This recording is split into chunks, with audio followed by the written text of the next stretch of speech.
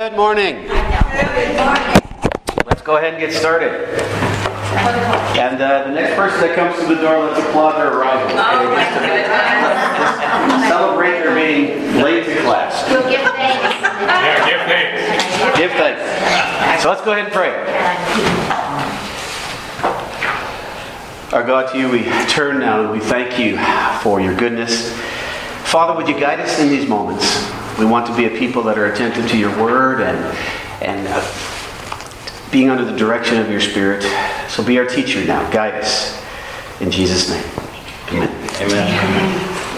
All right, so we're going to look at the book of Philippians today. And let me just tell you, pass out some notes around that side. And This is if we don't have it out. we got the notes. We got notes back there. We're all I good. need You didn't have the book with you? Well, then let's take care of that.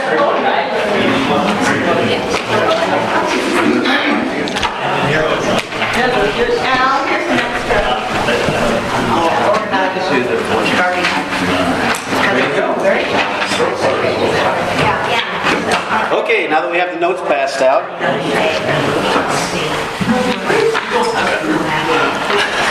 we want to look at the letter to the Philippians today. And we call the letter to the Philippians really the letter of joy. The letter of joy. We could read about the events of how the church started in Philippi in Acts chapter 16. In fact, why don't we go ahead and turn there? What page? First, we're going to turn in our Bibles to Acts chapter 16. In your student notes, you're going to turn to page 39. Acts chapter 16.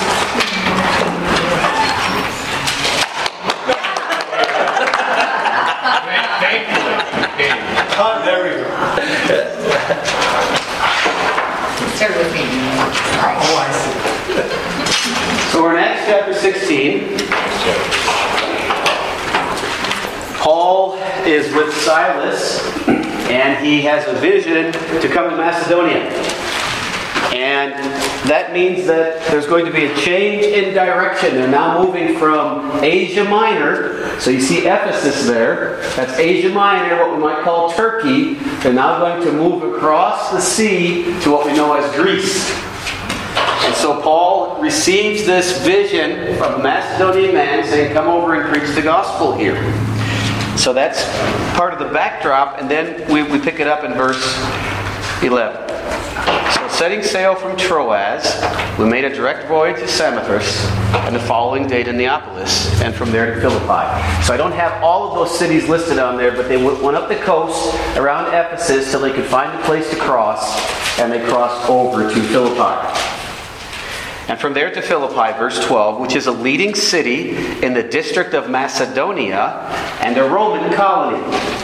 Now keep in mind, this is the country of Greece. Most of the cities would be Greek speaking. They would have their Greek gods and goddesses. So Luke points out that this is a Roman colony. This is a city that has affection or attachment to the city of Rome. So there would be more Latin or Roman practices, including the names of the gods. Philippi, which is a leading city of the district of Macedonia and a Roman colony, we remained in that city some days. And on the Sabbath day, we went outside the gate to the riverside, where we supposed there was a place of prayer. And we sat down and spoke to the women who had come together. One who heard us was a woman named Lydia from the city of Thyatira, a seller of purple goods, who was a worshiper of God. The Lord opened her heart to pay attention to what was said by Paul.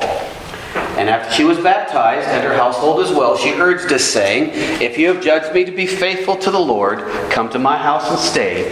And she prevailed upon us. So the city of Philippi, located was on this Greek island, was a major east to west commercial point, particularly across the country of Greece. It was like a highway, as it were, across the Roman Empire. It's linked to Philippi, which you might expect, to Philip II of Macedonia. Now, who was Philip II of Macedonia? You don't know. But this is what you do know now. He was the father of Alexander the Great. Okay, so you can see the connection then of where the city got its name from the great Greek emperor Alexander. It was the region itself, as I said, was Greek-speaking, but Philippi was a Roman colony and would have spoken more Latin. Its patterns would have been more after the city of Rome. Remember, in the vast Roman Empire, so I want you to imagine the western part of Roman Empire, the eastern part of the Roman Empire. The western part was Latin-speaking, the eastern part was Greek-speaking. And then as the church progressed, those main points where the church had headquarters, if you will, began to break away, where the western side went more to Rome, eventually becoming the Roman Catholic Church, and the eastern side had its own bishops and eventually morphed into the Greek Orthodox Church. Okay, so that's kind of the historical background. It took many centuries for that to come about, but I just want you to have an understanding of what we're dealing with. So if you are a Latin-speaking city in the middle of a Greek-speaking area, there's going to be some tension there. There's going to be a clash of culture, a clash of language. So, we just read Acts chapter 16, and this is around 51 AD, where Paul sets out on this missionary journey. Can you read that? I know it's really, I should have made the font a little brighter. Is that readable? I'll try to brighten it next. So some of the information I have up there you have in your notes.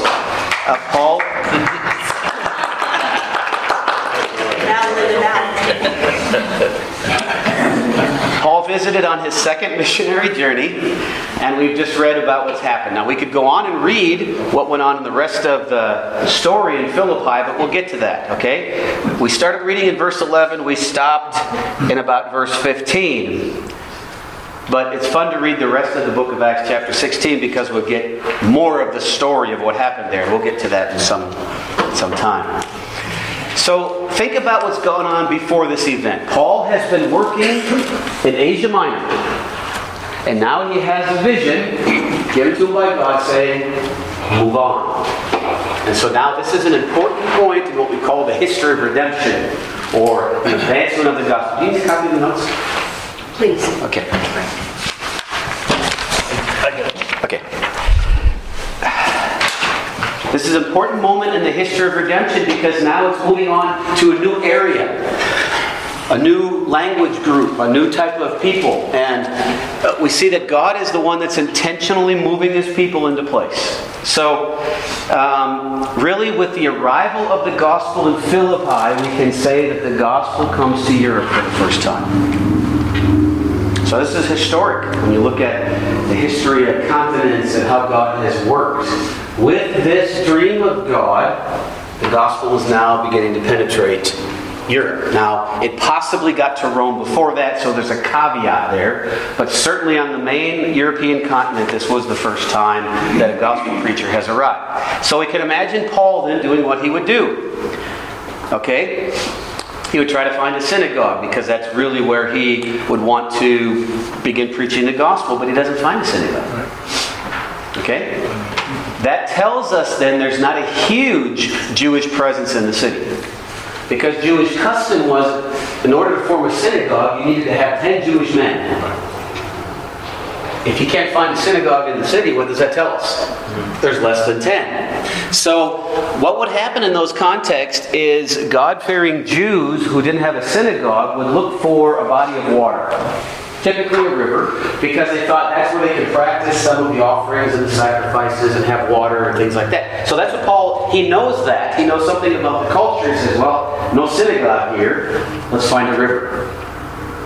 And so he goes outside the city, he finds a river, and we see that God has prepared all of this, right? They find a group of women worshiping there, and then very clearly God is at work, because we are told in verse 14, the Lord opened Lydia's heart. So this was all God's design, this is all God's doing.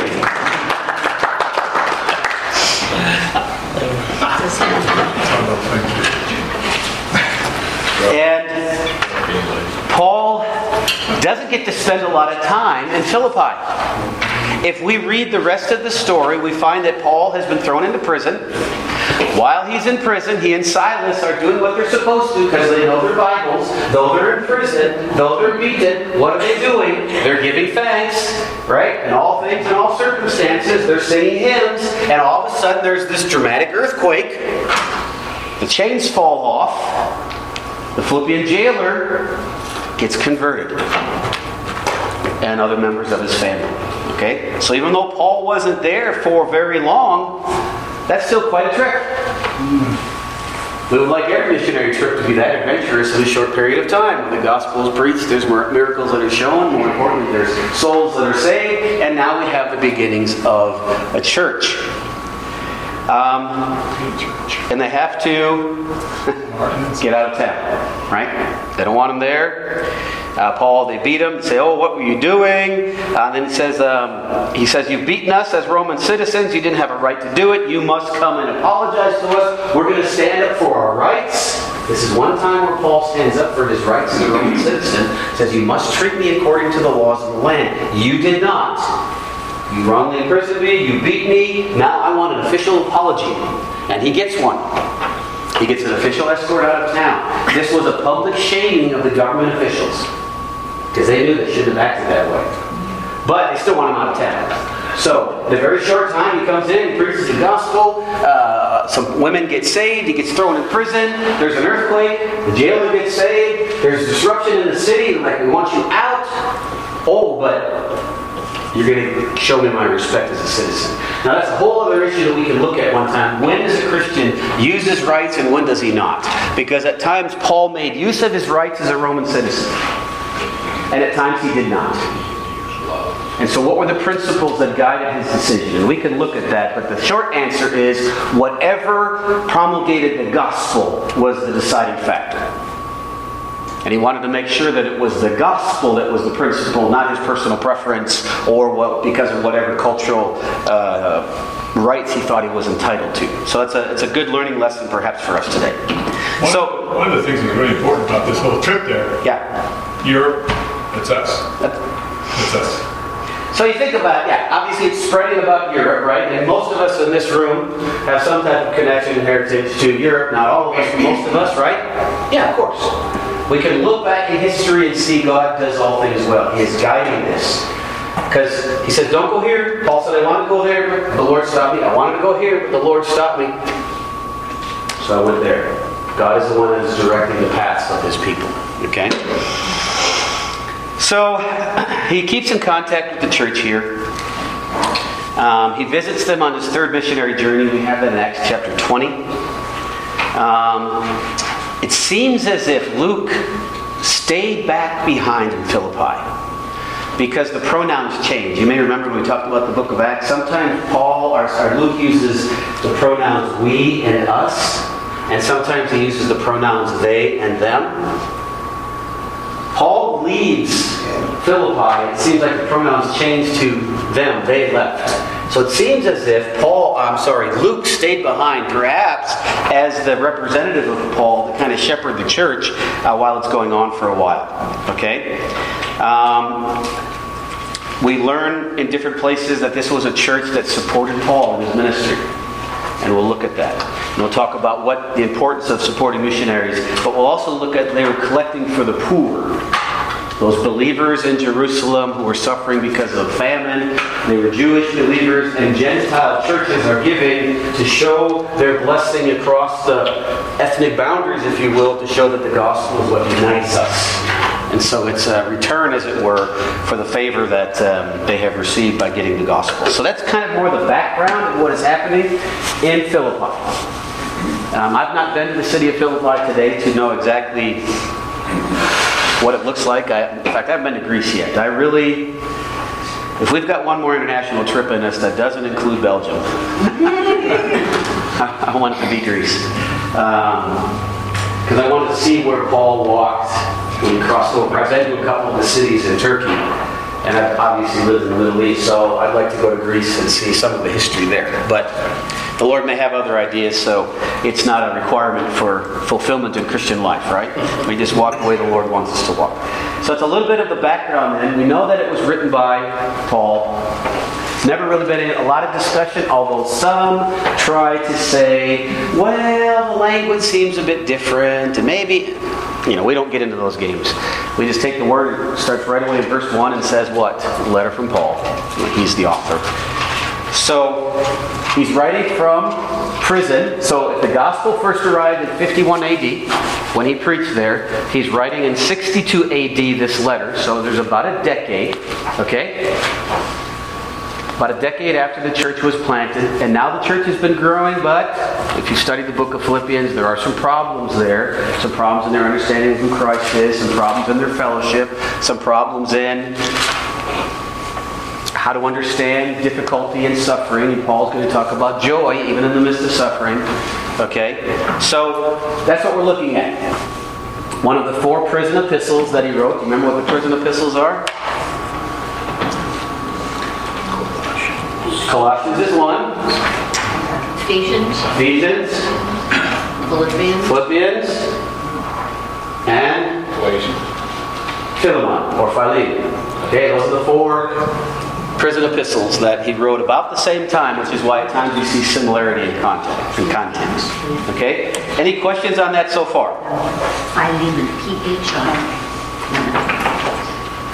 If you find a good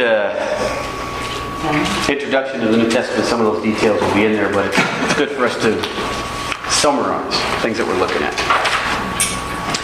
He's writing it from Rome. He makes references to the things of Rome, including the Roman guard.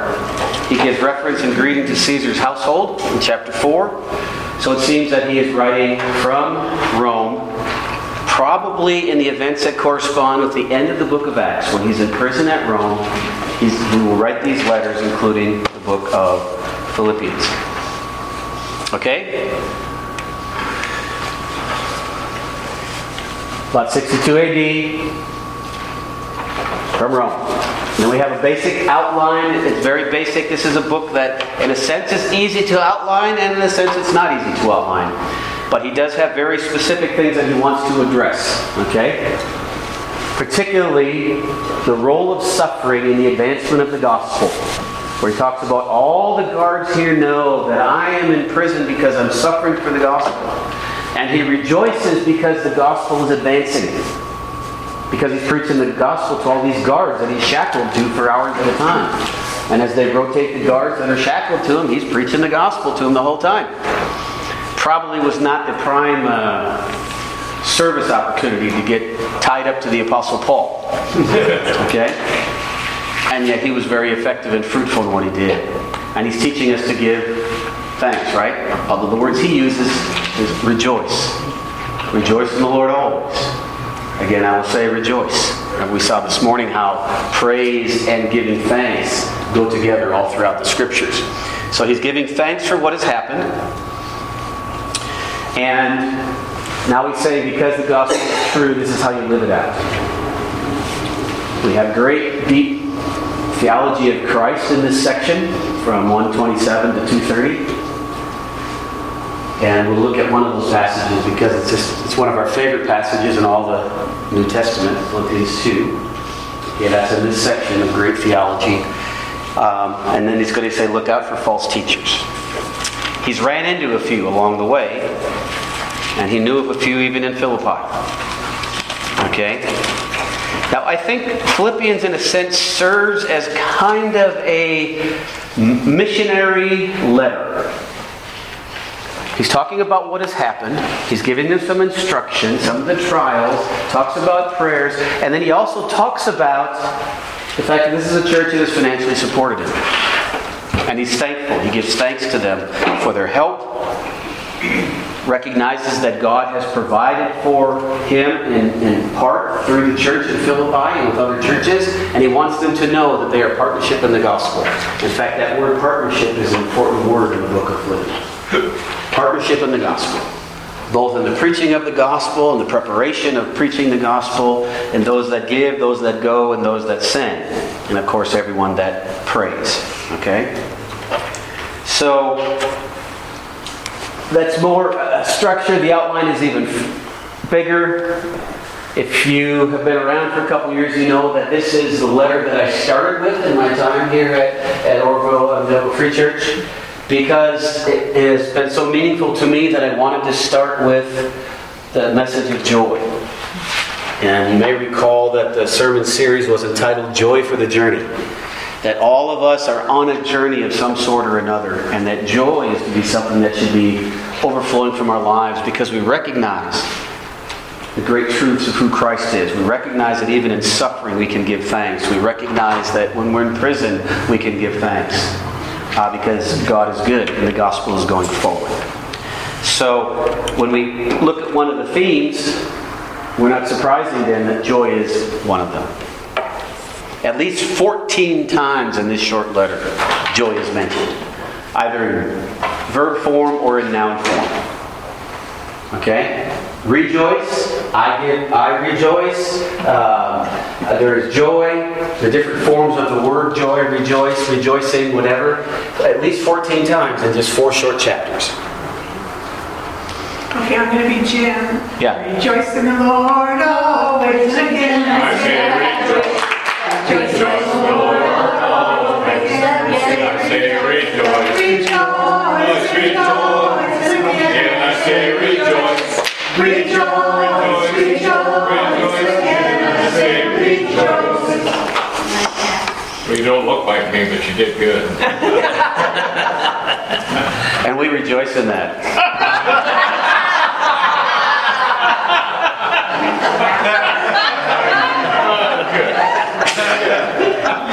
Well, that was like low-hanging fruit there. Thank you. So yes, we have joy in the Lord and joy in the journey, and we should be a joyful people. And I hope that we're preparing ourselves that come what may, we will rejoice and be joyful. It doesn't come to us naturally. It's something that comes only as we dive deep into Christ, who is the ultimate expression of joy. The fruit of the Spirit is joy. We're completely dependent upon God to produce that joy, but it's also a mindset that we decide, as God gives me strength, I will rejoice. I will express in joy even when things are not so fun or easy, which all of us are going to go through hardships of various measures. And in my reading schedule of the Bible, I do a chronological reading method. And recently I read through just the book of Acts again. And I was just struck by the disciples when they were beaten or when they were imprisoned, what their response was. Mm-hmm. They rejoiced that they were considered worthy to suffer for the gospel. And I thought, what a wimp I am, because I'm going to try to avoid the suffering if I can. But here they rejoice that they're counted worthy to suffer for the cause of Christ. And there's nothing more important than that. And I hope that we can build within our own lives that come what may, if it's for the sake of the gospel, that we would rejoice that we were counted worthy to suffer. Okay? The second major theme is suffering, right? And we can learn from Paul. He went through a little more than we did. I don't know if let me comment at this point because I keep repeating myself, but there's the idea that there is going to be suffering along the way, right? Go easy on that. And but the gospel has realities. The gospel has responsibilities. There's blessings in the gospel, right? He who began a good work in you will complete it until the day of Christ Jesus. That's the reality of the gospel. God begins it, God perfects it, God completes it. That's one of the realities. We have great hope. But then the reality also is, as we live for the gospel, we can also have this idea of to live is Christ, and to die is gain. Do we consider it gain? Do we understand what that gain is? Yeah. of being in His presence. And yet Paul is willing to suffer. He comes to a point as he's writing to them, it's easier for me if I go, because I'm going to be with Christ. But for your benefit, I need to stay, so that you'll be encouraged. And even while I'm staying here, I'm going to preach the gospel. And so it's a win-win, win-win-win for Paul. How can he lose? If he remains, he preaches Christ. And he has the joy of suffering for Christ. And people come to Christ. If he doesn't remain, he's with Christ. So it's all encompassing. To live is Christ and to die is gain. And that's one of the realities of the gospel. But then there's also the foot soldier work that takes place. We need to go and preach the gospel. And we need to have partners in the gospel. And there needs to be prayer for gospel presentation. Okay? So all of these realities and responsibilities of the gospel, because it will then suffer or advance through suffering. We talked about that a week ago as we looked at this movie, The Insanity of God. And how impressed we can be by studying church history. The gospel does not advance through the sword. The gospel does not advance through the economic machinations of men. The gospel advances through the faithful preaching of the gospel of servants who are willing to give their lives for the cause of Christ. And God is more than able to advance it through the means that He has ordained. And so we should be content with that. That ultimately it all comes back to who God is and what He does. And the gospel will advance. And is advancing. Whether there is political freedom or not. The gospel is advancing because people are preaching the gospel. Paul recognizes that. Even in a Roman prison, he said, I rejoice because the gospel is advancing. Basically what he's saying is, I'm in chains, but God's word is not enchained. And so we can just keep preaching it and letting it out. Preaching it and letting it out and trusting God for the results. And a number of years ago, but it's not that long ago, but about 10 years ago, when I came back from a missionary trip, when we were on furlough, and I told my senior pastor, I said, Pastor, you need to start preparing your people for persecution because it's coming. I think it's going to come in different forms. But I believe the Western Church is going to reach a period of suffering. All the signs are there. Are we ready for it? Are we preparing for it? Are we just hoping to have an escapism that will avoid it? Or are we prepared to rejoice in Christ and go through it? Because we have no promise that we'll be delivered from it. Every book of the New Testament says the church will be persecuted. Every book of the New Testament says there'll be false teachers. So every book of the New Testament reminds us that we need to combat false teachers and we need to be prepared to suffer. And the church has been a suffering church for 20 centuries or more. So why should we have the privilege of missing out if it's such a blessing to suffer for Christ? I don't know His timing on things, but I'm not going to presume upon His grace. I'm going to prepare as He guides me. It says, be ready. Because to live is Christ, and to die is gain. Sorry. Yeah. What kind of torture do you think that we're going to go through as a church? I think there's going to be economic pressure. Yeah. I think there's going to be political pressure. I think there's going to be the possibility of things that are said from the pulpit will be declared illegal. Mm-hmm. There are already pastors in Canada that are in prison right now because they preached on biblical view of marriage. Okay? So we must not think that somehow we're going to be immune from that. Okay? And all I'm saying is that, what could be a greater privilege than to be able to share in Christ's suffering so that people would hear about the gospel? Okay? I don't know that. I don't have inside information like I know what kind of plots are going to come in. I just see the signs in the courts, in the government, the different policies that are being put into place, and social pressure, and the constant bombardment of media messaging. Okay?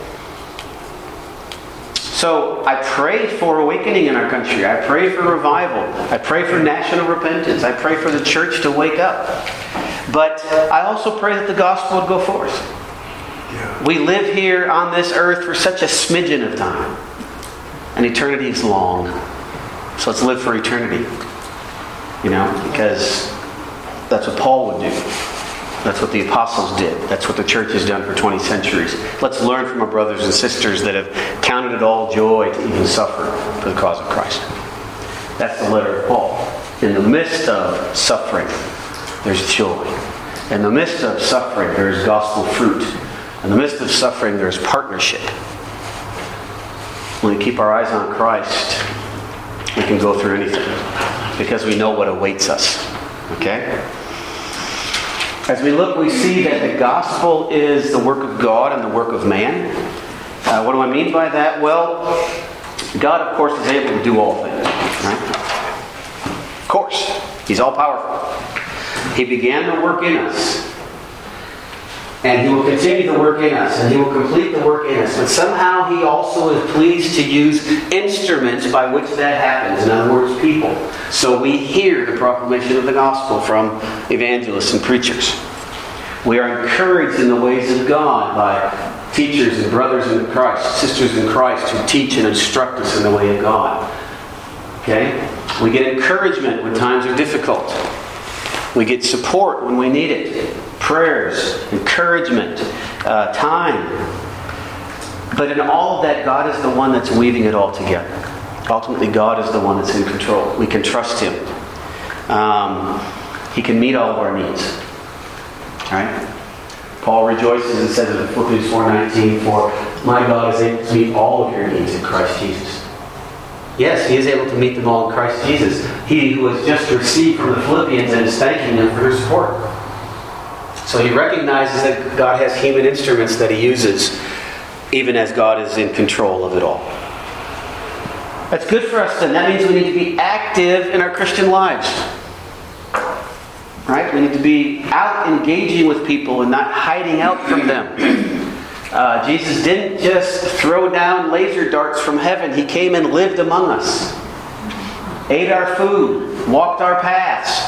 Got to know us. And all of our messes. And lived with us.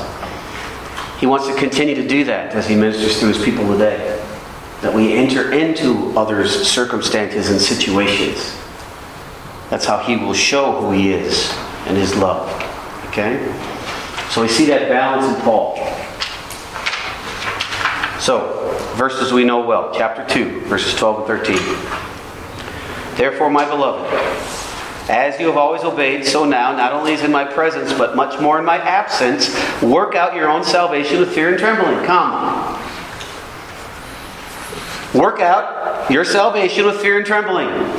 Active verb, action, energy. Apply the gospel to your lives. Putting to death the deeds of the flesh. Pray hard. Praise hard. Preach hard. Serve. Work it out. It doesn't mean earn it. It means apply it. It means bring it into every aspect of your life. Bring your thinking under the control of the gospel. Your emotions, your actions, your plans. Okay? Comma. Verse 13. "For it is God who works in you, both to will and to work for His good pleasure." It's what J.I. Packer refers to, and actually it's Tim Hansel refers to it as holy sweat. But J.I. Packer, when he talks about the holiness that we are to be and aspire to as Christians, say, the harder we aspire to be like Christ, the more we know God is at work in us. Because He's energizing us to memorize the Word. He's energizing us to preach. He's energizing us to pray. He's energizing us to serve. Perhaps He's energizing us to even suffer. And then he goes on from there. Verse 13. God is working in you. And then verse 14 is now applying verse 12. Where it says, "Do all things without grumbling or disputing." Is that something God does? Does He do everything without grumbling or disputing? Well, of course, He doesn't dispute or grumble. But is He the one that's not disputing and not grumbling on our behalf? Or are we the ones that are not grumbling? We're supposed to be the ones to not grumble, not dispute. That we might be blameless and innocent, children of God, without blemish in the midst of a crooked and twisted generation, among whom we shine as lights in the world. Even in verse 17, he says, "If I'm to be poured out as a drink offering upon the sacrificial offering of your faith, I am glad and rejoice with you all. Even if I have to give up my life that you might have the gospel, I do it joyfully." When's the last time we said that to other people. I love Christ so much, and I want you to know Christ so much, I will give it all up and die so that you will know Christ. That's what he's saying.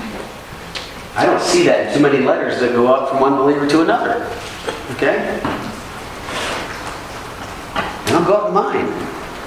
And so I have to be reminded of these things. That we live in community so that the community is being brought to maturity. And then he says we're to oppose false teachers. In our day and age, we don't like to talk like that. Because what does it mean to oppose something? What's that? Oppose. It means to say there are wrong ideas. There are wrong thoughts. There's wrong actions. There's wrong teachings. And you're bothering me. And you what? And you're bothering me opposing. Yes. You know? We're opposing. It says. Right. See how the gospel always just leaves us uncomfortable so that we're dependent upon the Lord? And if you feel uncomfortable, you understand the message. Because it's saying what you think it's saying. Tell people their ideas are wrong. So what do we do then when we find a friend who's listening to a teacher that is false? Do we have the courage to love them enough to say, stop listening to that person? And to give them better alternatives? Or do you just go to somebody else and say, oh, I wish so-and-so would stop listening to that teacher? Okay. Paul actually says oppose. Call out. Point out where they're wrong. Point out the weaknesses. Point out the dangers. Because he knows it's serious. There's only one gospel. There's only one. He's willing to suffer and go to prison for it. Defend that gospel. Oppose false believers. There's so much we could say about this book. It's just a wonderful blessing from God. But maybe I'll just pause there and say, what are some things that maybe you've gleaned or picked up over the years as you've looked at the book to the Philippians?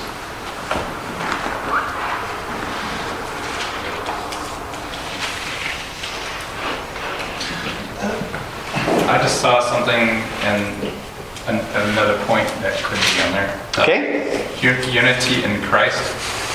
Unity in Christ.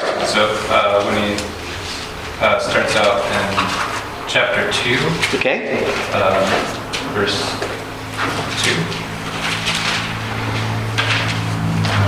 Complete my joy by being of the same mind, having the same love, being in full accord of one mind.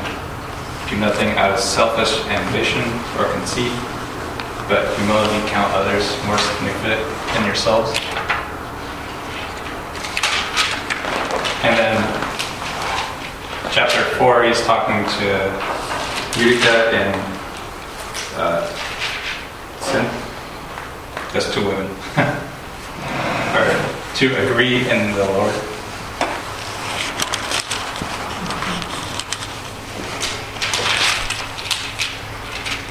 Yeah. Rodia and Syntyche.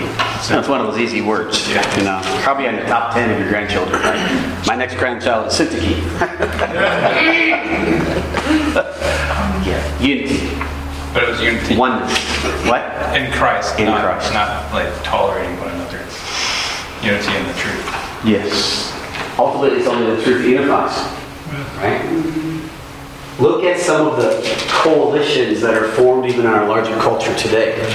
I realize the gospel is for more than just American culture, but we have to live it out in American culture. So, globally, we have this movement called LGBTQ. And it's a fake community. It's a fake unity because they can't even agree among themselves. Because which letter takes priority? The L or the T? Or the Q or the B? Or the plus? Okay? And they're fighting among themselves, which is why ultimately this whole structure of life is going to come tumbling down. Because it can't sustain itself. Okay? And they're fighting among themselves. And so we who are standing on the truth with humility, right, with gratitude, we must preach the truth. Because the lies are so readily accepted, it's almost like we're the weird ones for not accepting the lies. But we're tapped into that which is true, which is eternal. And so who's going to be the weird ones one day? Is it going to be those that tapped into the eternal truth, or is it going to be those that ran after other things? Paul was willing to suffer in prison for those things. There's only Christ. There's no other way. The Romans had their gods and their goddesses and their practices and their philosophers and all these things, and he said, it's all about Christ, folks. And he's willing to be in prison for it. Yeah. I love in chapter 2 this picture we have of this hymn that preceded Paul, who being in very nature God did not consider equality with God something to be grasped. He steps down displaying Christ's humility, and then walks back up Christ's exaltation in this poetic form, which is apparently a hymn that Paul is quoting that was already in circulation before Paul even was on the scene. There's such poetic beauty and such philosophical beauty looking at who Christ is and how we can follow his example and what that has in store for us. Yeah. And it's right after that. This one will be exalted above everything. Right after that he says, therefore, work out your salvation. Because of the greatness of Christ, work out your salvation. Because God is working in you. So don't complain. Don't dispute. Live as light. Good theology and good application go together. Yeah. I'm just wondering, as we look at Paul, he almost makes it look easy, his suffering. Yeah. Like he made it. And He made it. we look at the movie, and it's scary. They made it.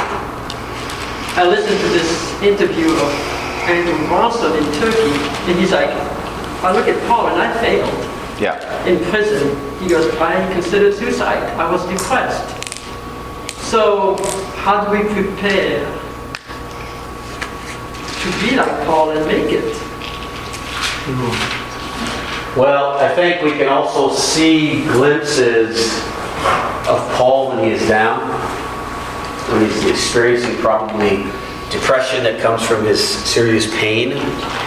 We see his longing. We see his forlorn attitude of being rejected by everyone. We can see very real human emotion here where he was not just pie in the sky and then you die.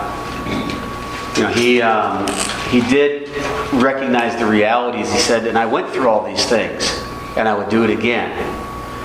But did he cry out in pain? Of course he did. He says, I bear on my body the marks of Christ Jesus. I have been beaten.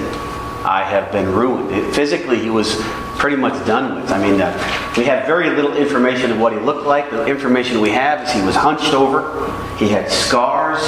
He walked with a limp. You know, he was a beaten man. But he had tapped into the depth of the love of Christ for himself. And that's what persevered him through. But he wasn't just up here emotionally overcoming all the time. We do see him wrestling with his emotions. He's angry at times. He's incredulous with this church, and he's frustrated with that one. And he says, get here soon, I'm cold, in another one. You know, so we do see glimpses of his humanity in the midst of suffering. And the Lord also appeared to him. If you look at the number of times, there were 3 or 4 times the Lord appeared to him. Right? So maybe the Lord decided to do a supernatural work and just appear to him and encourage him to say, I have other people in this town, stand firm. Or you will go to Rome, you preached here, you're going to preach in Rome. And it was like at those moments, perhaps when he's struggling with despair, God appears to him and says, I got you. Okay? So if we put all that bigger picture together, we do see a much more very human Paul.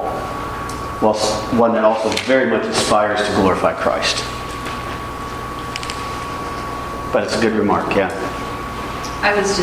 One of my favorite sections is in Philippians 4 because I'm a stressor, I'm an anxious person. And it basically, he walks through like how not to be anxious. And he talks about focusing on what is honorable, just, pure, lovely, commendable. And I just always appreciate that because I'm like, I'm stressed out or I'm worried about something. And I'm like, let's go back to this portion. It was very anchoring. On that same vein, when people want to tell me ugly stories, especially stories about animals, I go to that verse and I say, I think about things that are lovely, pure, honorable, commendable. I can't talk about that stuff. So I think Philippians is wonderful to teach us what we can concentrate on. And so that would be part of work out your salvation with fear and trembling. Discipline your mind. Think about those things that are good and holy and pure and lovely and truthful, which means then put away the things that are harmful and lying and deceptive and angry and whatever, right? Which means then there's an ongoing battle that goes on. Because the fact that we're called to think about these things means we are tempted to think about these things. So when Paul says at the end of the letter, I thank you, you've given to me, I'm now fully supplied, what he's saying is, I wasn't always recently, but you've given to me. So we can see the emotions that go into that, but also just the very practicality of the gospel for Paul. Okay? Where are we? Expose false teachers. So what are some of the things that are unique to the book of Philippians? Well, Paul is happy with this church. I don't find him rebuking this church. He rebukes the church in Galatia. He rebukes the church in Corinth. He has some words of instruction for Timothy. He seems happy with this church, except for a few things he's got to point out. You got some sisters that aren't getting along, and by the way, you guys should work on your unity. But by and large, he's pleased with this church. And then, as was pointed out, there is perhaps a hymn here. I wrote a paper in seminary. It was on Colossians 1, which is a very similar idea. And I came to the conclusion that was not a hymn, that was Paul's original writings. But I haven't looked enough at Philippians 2. I think it's generally accepted that just as we see glimpses of creeds, confessions of faith in the New Testament, I think this is one of the early hymns that the church sang and that Paul incorporated into his writings. Of course Paul would, because isn't he the one that said, speak to one another in psalms and hymns and spiritual songs? So he's going to apply his own teaching, right? By even using some psalms or some creeds or whatever that became part of what we have in the New Testament. Because we don't say that just the hymns themselves are inspired.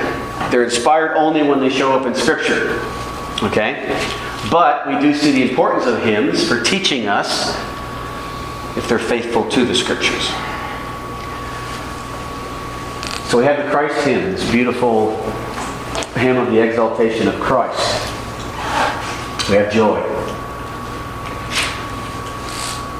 which you talked about. Only in Philippians does Paul list his qualifications to boast. He say, look, these false teachers here, they think they're the cat's meow. Well, let's compare it to my pedigree. Yeah. And so he does. And then what does he say after he has said all these things? I'm out of my mind. Huh? I'm out of my mind to say these things. Well, he says I count it rubbish. Which, it's a certain type of rubbish he's talking about here. And, yeah. He says, look, comparison to Christ, it doesn't matter what my degree is. It doesn't matter what my education is. It doesn't matter my family name. It doesn't matter what tribe I came from. It doesn't matter my social standing. It doesn't matter whether I was the greatest servant in the temple or not. Compared to Christ, all that stuff is rubbish. And I need to learn. Do I really consider everything rubbish compared to knowing the glory of Christ? And this is a personal letter. There's so many things that if we didn't have the book of Philippians, we'd miss out on. And so it's another one of those gifts of God the Holy Spirit. Each book, of course, that we know is a gift from God the Holy Spirit. Aren't you glad you have the book of Philippians? To help you understand some things about the gospel, to understand some things about prayer, to understand some things about fellowship and how we get along with one another, to understand some things about suffering, to understand some things about the partnership of the gospel. I'm so thankful that God gave us the book of Philippians. I think it's been one that has encouraged believers since the beginning. It will continue to encourage believers until Christ comes back. The date only known to Him. Well, with all of that, I think these two verses sum up the book. I've already read Philippians 2, 12 and 13. Work out your salvation because God is working in you. And then rejoice in the Lord always. Again, I'll say rejoice. And appreciate the testimony of just how this book has helped in prayer and over dealing the stresses of life, because I think all of us can relate to that. You know, I struggle with do not be anxious about anything, verse 6. And yet this is the same Paul who said, I am anxious for the churches. So what is Paul saying? To be anxious or not to be anxious? And the answer is yes. Right? What is he anxious about? The gospel. He wants Christians growing in their faith. He wants churches to be strong. He wants the gospel to go forward. He's anxious to see that happening. That the anxieties of what happens to him, his physical body, bread, clothes, prison, no prison, he's not going to be anxious about that. But in everything, with prayer and thanksgiving, he makes his requests known to God. And I think, how often do I do the contrary? How often am I anxious about what I will eat and what I will drink and what I will wear, and I'm not concerned about the lost that don't know Christ? And Paul's saying it's the exact opposite. I'm anxious to see the gospel going forward, and I'm not so worried about my needs because I have a God who takes care of me. My God will supply all my needs. That preaches to me. I think it preaches to us. This hits us right where we live. Do we live in proper anxiety, as it were, right? Under the lordship of Christ. So, Jim, would you close us out and lead us in the song again? Do we want to do it in a round? Rejoice in the Lord always. Can we do it in a round? We got a choir director and we got a song leader. Thank you, Lord, for saving my soul. Thank you, Lord, for making me whole. Thank you, Lord, for giving to me thy great salvation so rich and free. Rejoice in the Lord always, and again I say rejoice. Rejoice in the Lord always, and again I say rejoice. Rejoice, rejoice, and again I say rejoice. Rejoice, rejoice, rejoice, rejoice, and again I say rejoice. Rejoice, rejoice, and again I say rejoice. Rejoice, rejoice, and again I say rejoice. Amen. Let's pray. Father, how beautiful your gospel is. Thank you for the joy that we can have in Christ.